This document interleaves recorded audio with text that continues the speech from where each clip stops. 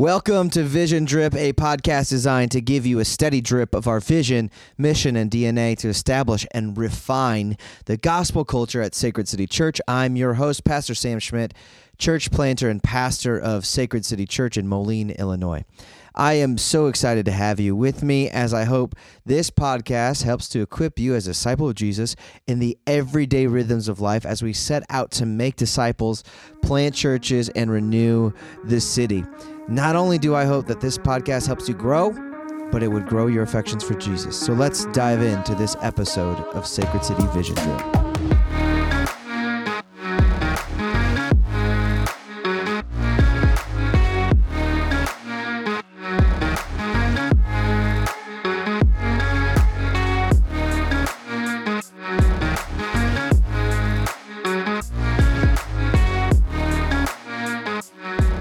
Hey everybody, welcome on in to another episode of Sacred City Vision Drip.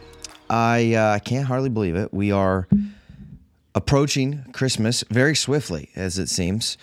The wife and I have plans to go doing some Christmas shopping tonight, and I'm sure everybody's kind of in that mode. But, you know, as I mentioned in a previous podcast, of how Christians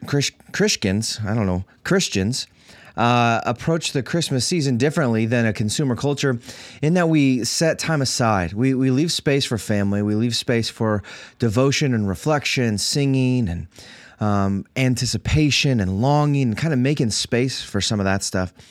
And typically, we acknowledge four different themes, like traditionally speaking, four different themes throughout the Advent season that are reflected in the Advent candles that we light. The first week is hope. Second week is peace, then joy, and we'll wrap it up with love. And we are sitting in week number 2 of Advent. We're coming to the tail end of it, swiftly moving to week number 3. And the week that we're in right now is talking about peace. And I just wanted to, this is going to be a little bit of a ranty thing going on here. So hopefully this pans out all right. Hopefully it makes it to the airwaves and it's not a complete waste of my time. But in light of the theme of peace, my missional community, we've been going through this. It's just sort of like a reflection on these 4 categories. And we came out of missional community last night and I was thinking about peace, and sometimes it just seems like such an abstract idea because we live in a world that is clearly not peaceful at all. So much chaos, so much, and really to understand peace, we have to kind of go back to like the Hebrew understanding of the word shalom, which is more than just a lack of conflict. I think that's typically, if we talk about wartime and peacetime, peacetime would be marked by a lack of conflict, but actually that's a pretty narrow, shallow understanding of the word peace, at least the way the Bible talks about it. Peace being shalom. It's this really robust word that gives this sense of wholeness and completion, something, like harmonious. Everything is working, or in the words of Radiohead, everything in its right place. Everything's complementary to each other. Everything's has this sort of this way of being and existing that produces something that's deeply satisfying. And so, thinking about the fact we live in a very dissatisfying world. Like there's a lot about our world that leaves us longing. We experience that in our relationships, with our work, with financial, economic stresses, health. Obviously, we're in the season of COVID where there's clearly not shalom on a health level, and so it kind of leaves us longing. And one of the things that I was reading this week, I've been reading a book by Edwin Friedman, called The Failure of Nerve, and he basically does. I just see these two things merging together. So, the topic of peace and what Friedman identifies as the deepest seated problem with society. Now, he's not a Christian, to have, like a worldview to kind of give us similar vocabulary. Because a Christian, you'd ask him, what's the deepest problem with the world? Well, sin. We can say sin is the deepest problem, but he kind of, he says the deepest problem, the most profound problem with our society is that we are chronically anxious. that we just have this disposition of constant nagging anxiety. And when you think about it, anxiety is antithetical to peace. You think about like from a little bit of into my world here. So I'm a 1 on the Enneagram, and so things feel peaceful to me when things are right, when things are as they should be, sort of by the book, by the rules. And when things aren't, internally, I have to wrestle with this a lot. When things aren't right, or as I see as right, there's this like anxiety that starts to sort of rise up in my own soul that makes me either want to do something about it or get critical about it, or, and so it just leaves me in a place where I personally don't feel a sense of peace. It feels very unpeaceful to me. It starts kind of producing this anxiety that doesn't necessarily take the form of fear or, like a crippling. I think as a 1, maybe we're a little bit more optimistic in the sense of we see something wrong and we think we can fix it. We're kind of reformers. That's the name that's typically associated with an Enneagram 1. But just seeing this connection between peace and anxiety.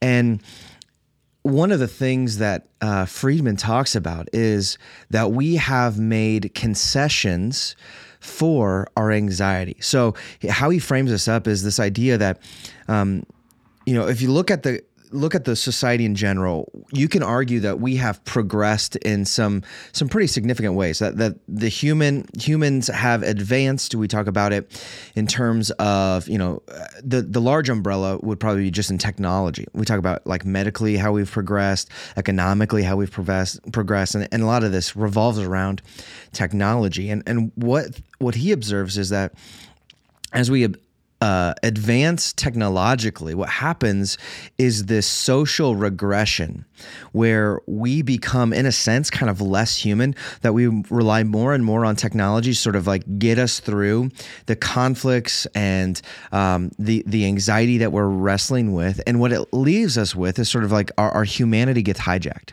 And of course, from a biblical perspective, we talk, well, humans are made to flourish. Humans are meant to live the good life, and a state of chronic anxiety isn't part of that. And so I've just been thinking about between what I've been reading in Friedman's book about this deep-seated problem of chronic anxiety, and what the season of Advent affords us in pursuing true and settling peace. And I would really like to spend more time about talking through some of Friedman's findings, because I find it fascinating, very, very fascinating stuff. But I think you'd probably get bored with that. But I just want to explore this idea here that if we are in fact a chronically anxious society, and I think just because you've said a prayer, just because you've took a step in faith toward Jesus, doesn't mean that just magically vanishes. And sometimes it depends on your disposition, your wiring, how big of a role anxiety plays in your life. But I think it's something that everybody can relate to in some ways, whether it's this anxiety about financially where things are going to be, this anxiety, I don't know, maybe this how this election shook out really has left you in a place where you're sort of reeling and wondering, oh my goodness, what's going to happen moving forward?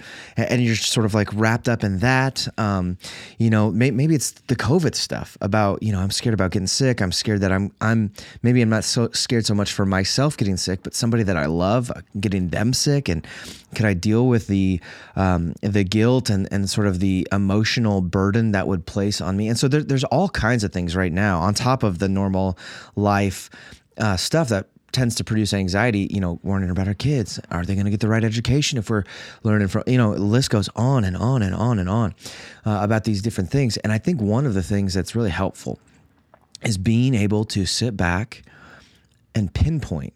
It really takes a little bit of the ability to sort of differentiate yourself, to kind of step outside the immediate context, the immediate happenings, and taking a step out of the moment. Because I think we become so reactive to things where all we know how to do is to be anxious or let that worry sort of carry us through and make these reactive moves in our life. And instead, how the gospel affords us the ability to sort of step outside of the pressing circumstances in a way and kind of observe what's going on a heart level and why these circumstances are causing a certain kind of reaction from us, and then move in faith toward Jesus. And so what I want to ask is, where are you feeling anxious right now?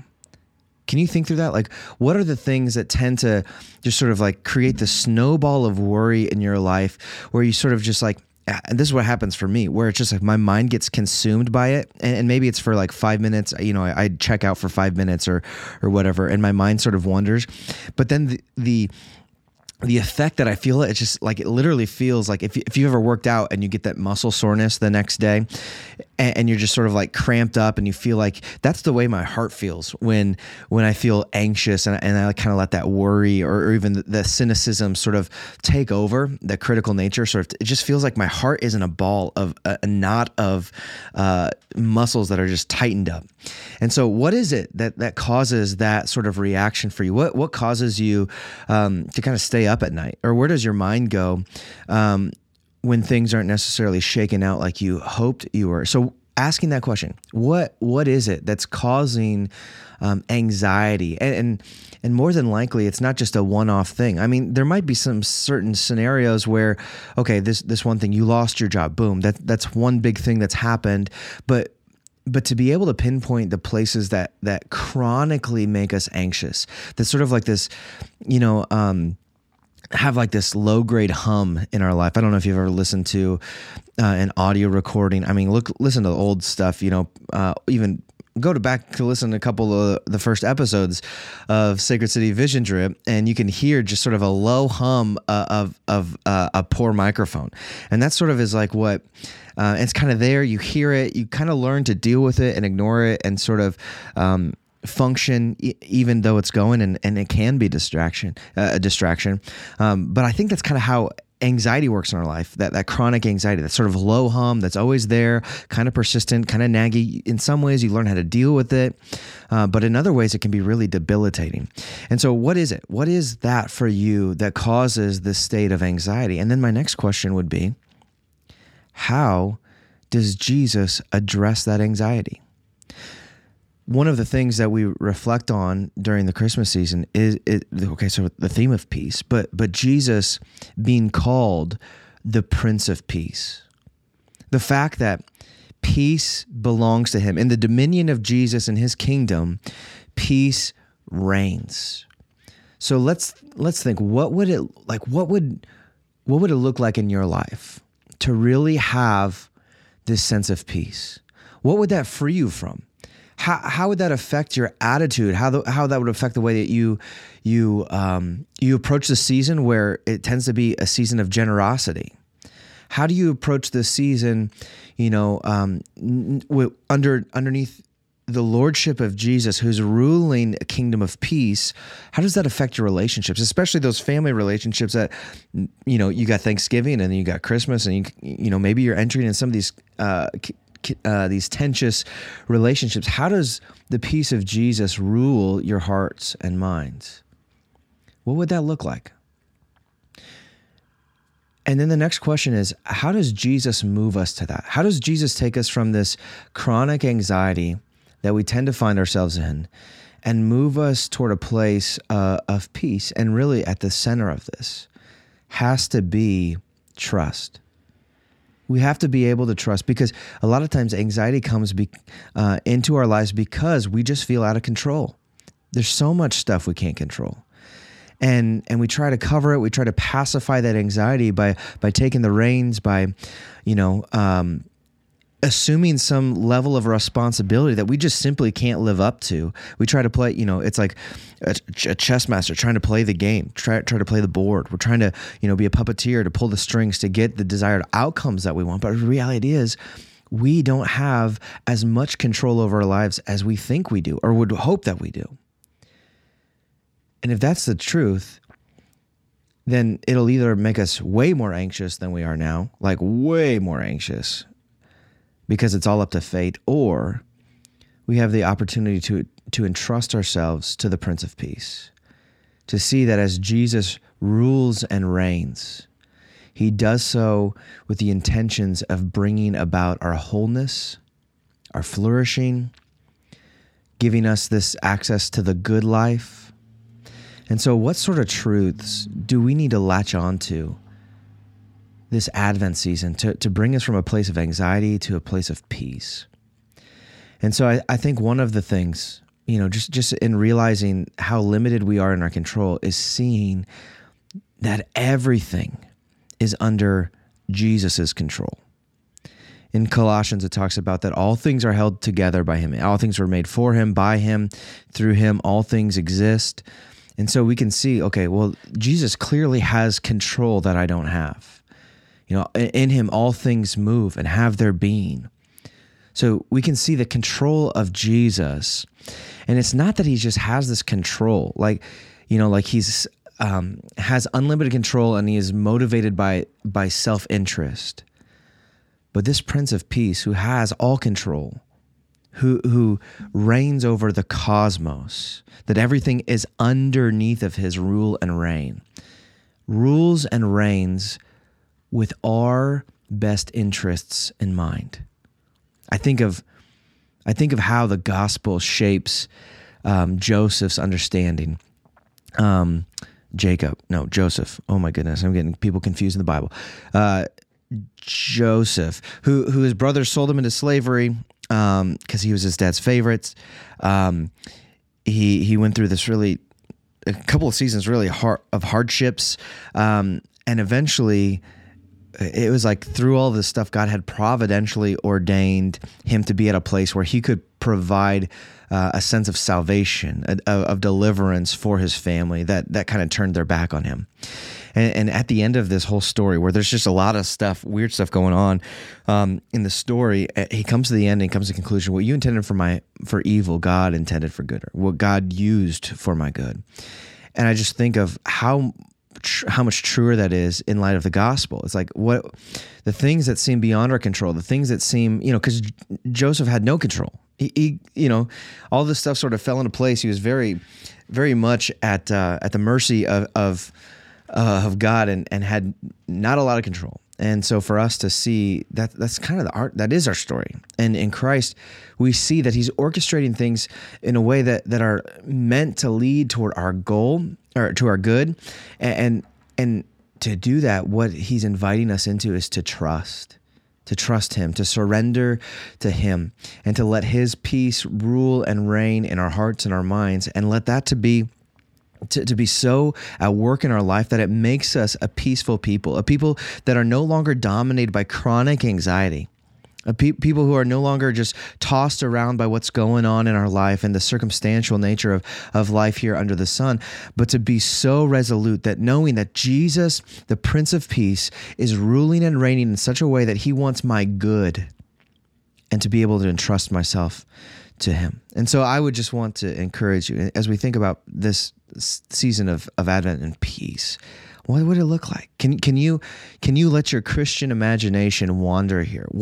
And just see, what does Jesus want to do in my life? How can I move into a deeper place of trust where that peace, I can have this sense of peace in my life, but not just for you, but that you would go into the world as a peaceful person. As somebody, Jesus calls us he says, blessed are the peacemakers. So that we could have the peace of Christ so real in our hearts that wherever we step foot, we bring peace with us. What a gift that is to our families. What a gift that is to our missional community families. What a gift that is to our city and our workplaces and our friends, our neighborhoods. And so I just want to encourage you. Let's pursue real peace, not just like a temporary sort of Band-Aid on the scab sort of thing, but like getting to the heart level of where our anxiety comes from, how Jesus meets us in that place of vulnerability. Okay, I'm done rambling. I don't know. I hope this is helpful for you, just to reflect a little bit on peace, more of a devotional thing going on today. But I just thought it was interesting how the theme of peace for Advent is peace this week, and some of my reading has really addressed some of the anxious, the chronic anxiety of our society, and really what a gift Jesus gives us here in the gospel, that he is the Prince of Peace who's come to make all things right. All right, I love you guys. I'm looking forward to seeing you guys on Sunday as we worship Jesus together. I hope you have a great rest of your week.